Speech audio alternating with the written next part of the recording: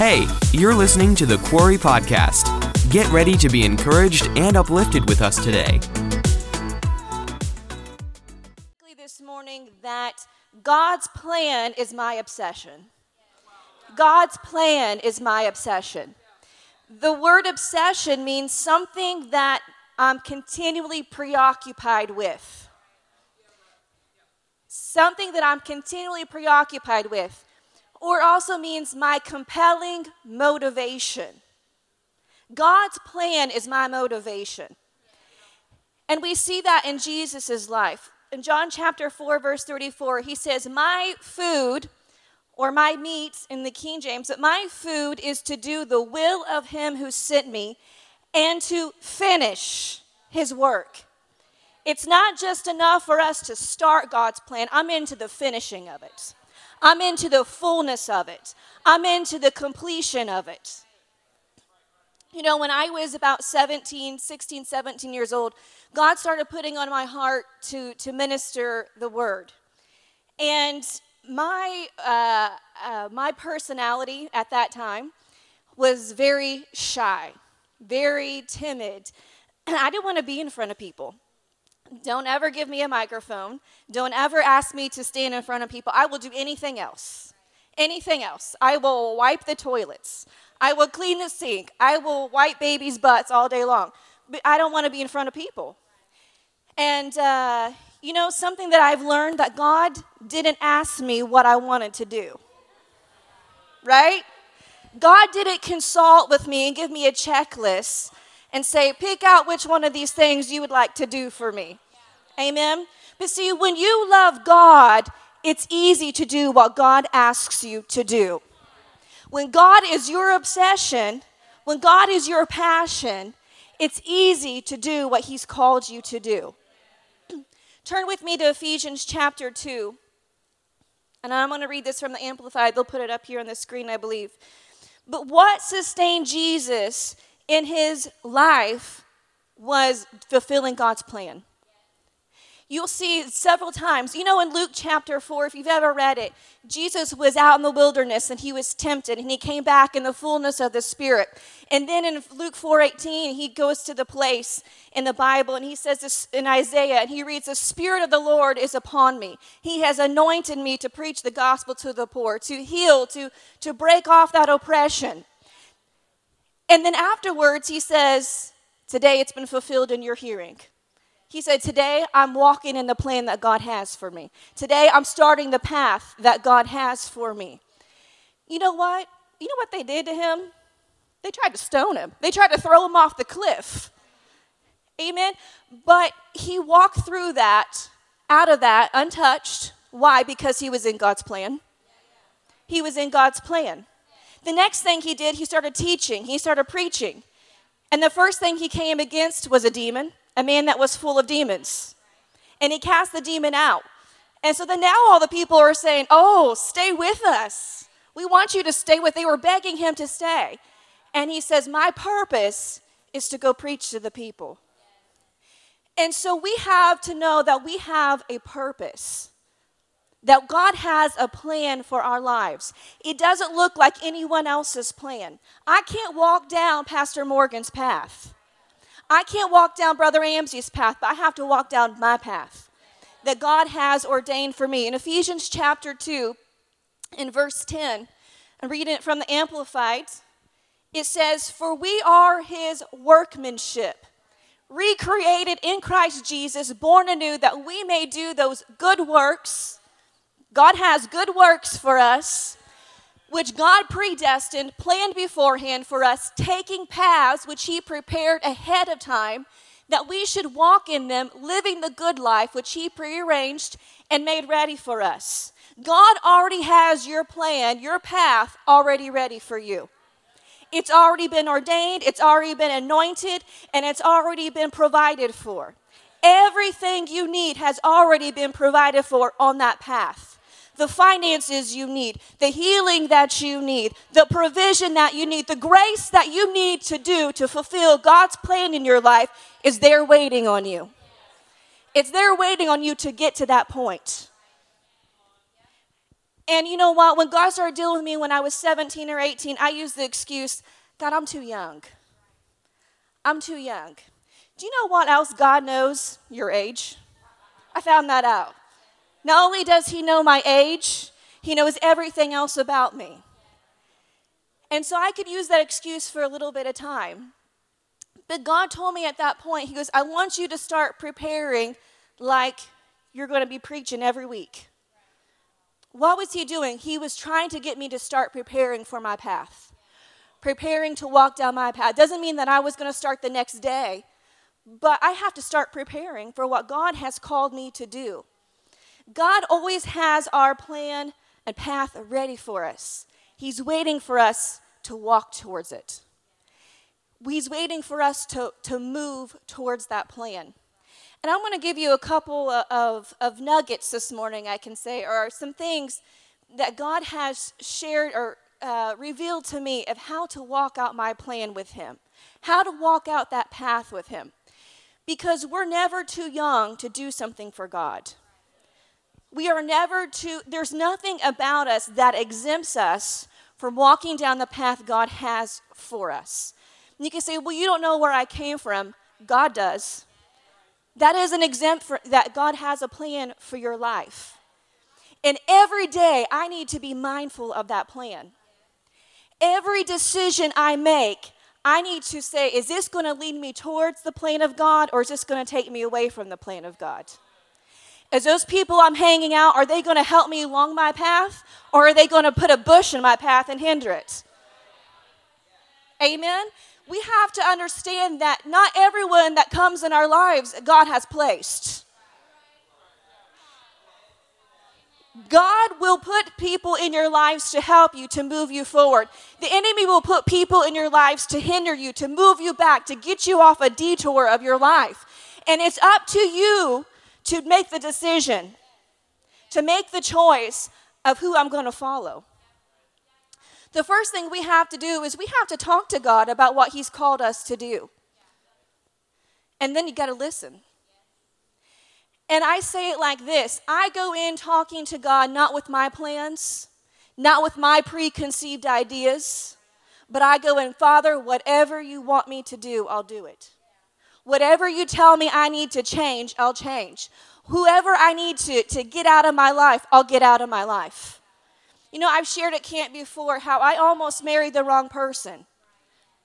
Amen. I let someone be a hold in my life and keep me off the plan of God.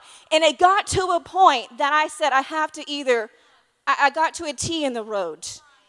Either I'm going to follow my will, my choices, or I'm going to follow what God has for me.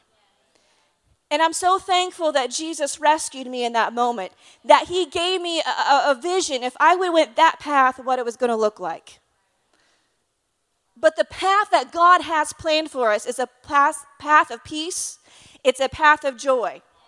There's no sorrow in his path. So we have to talk to God about our path. And you say, well, I can't hear from God. You know, the best way I learned to hear from God is to listen to the people God put in my life first. Listen, if you can listen to who God puts you in your life, who you can see, you'll become skillful in listening to the Holy Spirit who you can't see. Every week, God is speaking to you through your pastor. Every week when you come to church, God is moving you into the furtherness of his plan.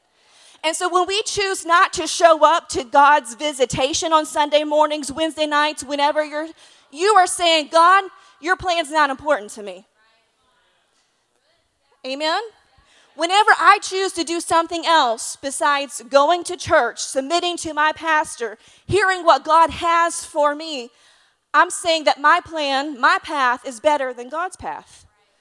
I always look at this. Every service I go to is taking me further into God's plan, further into God's plan.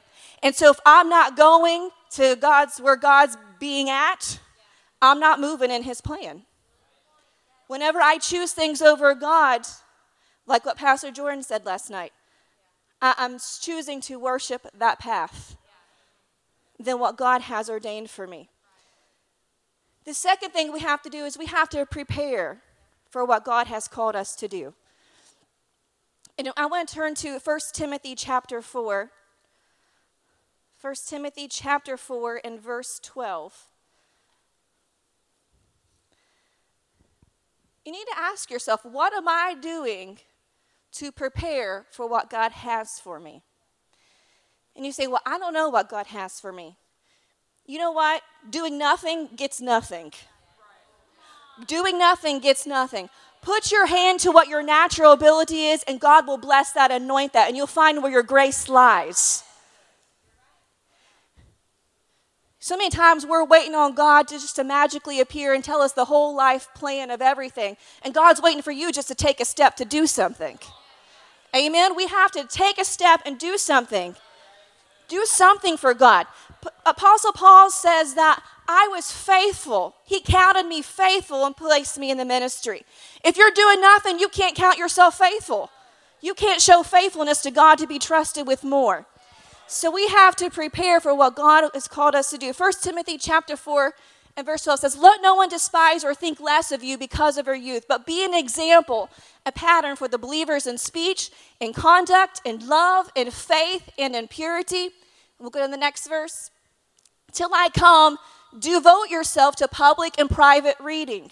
So that's something we can do to prepare ourselves. Devote ourselves to the Word of God. To exhortation, preaching, and personal appeals, and to teaching and instilling doctrine. Build a foundation in yourself.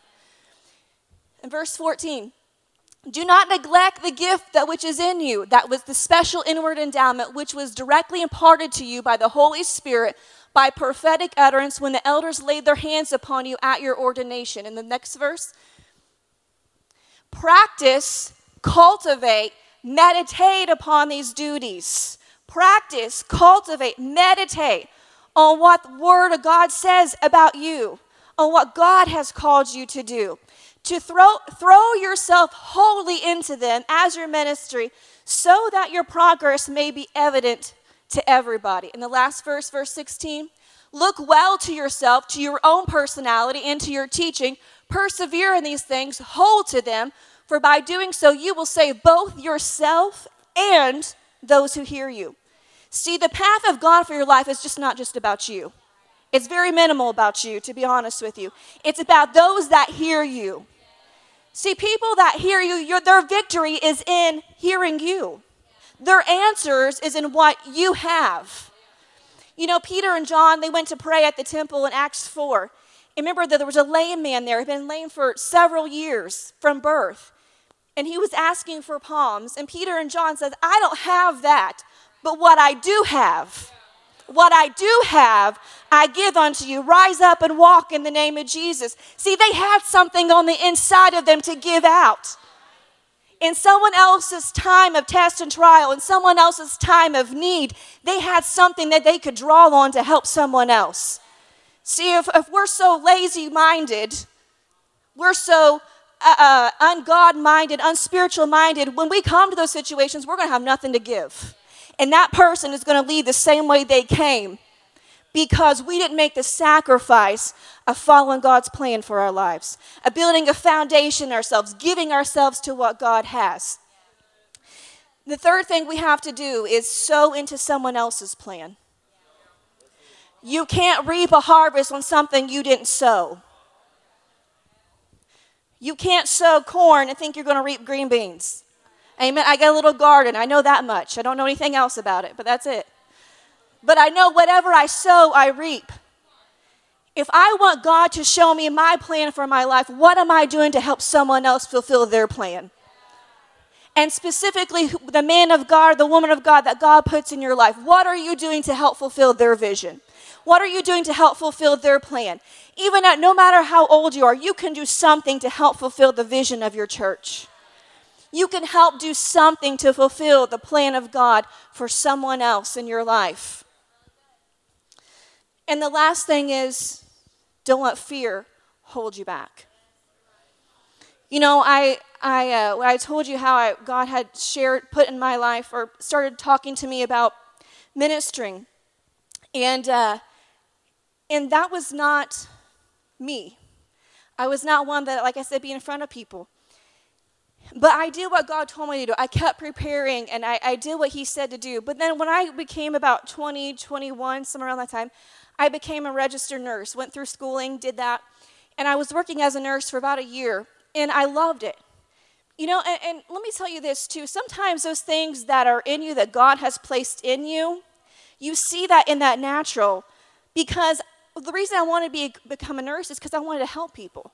I love seeing people in this situation right here at their lowest point and then helping them and seeing them get to go home or seeing them come out on the other side of it.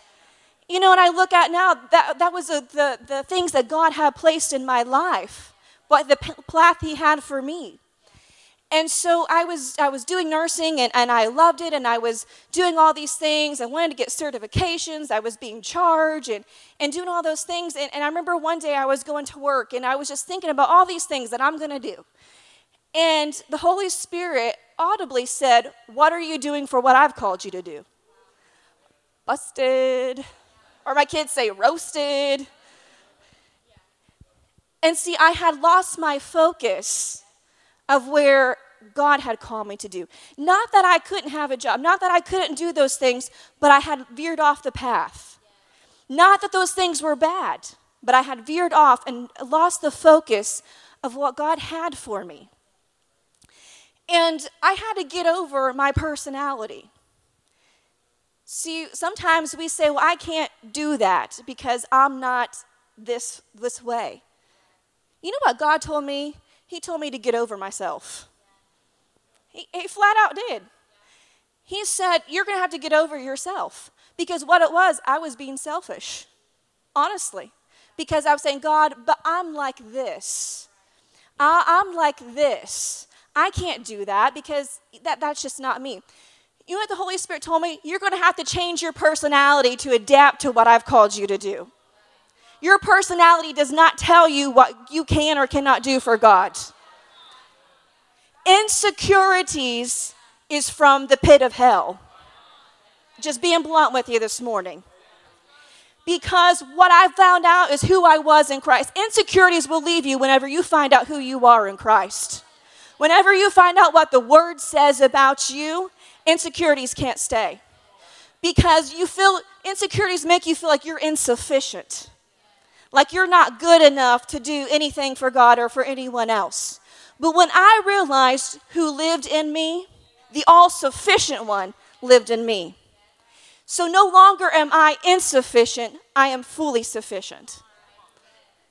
There is an anointing and a grace upon us to fulfill whatever God has called us to do. Insecurity is diminishing what's in you. Insecurity diminishes, devalues what God has placed in you, what is living on the inside of you. Amen. We have to not let fear move us, keep us from moving forward. Fear of messing up, fear of making a mistake.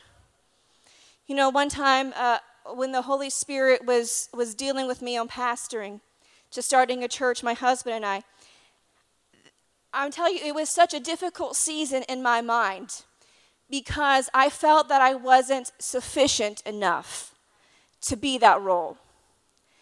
I've served in my church, I've done everything capacity, but you know what? Being number 2 and being number 1, big difference.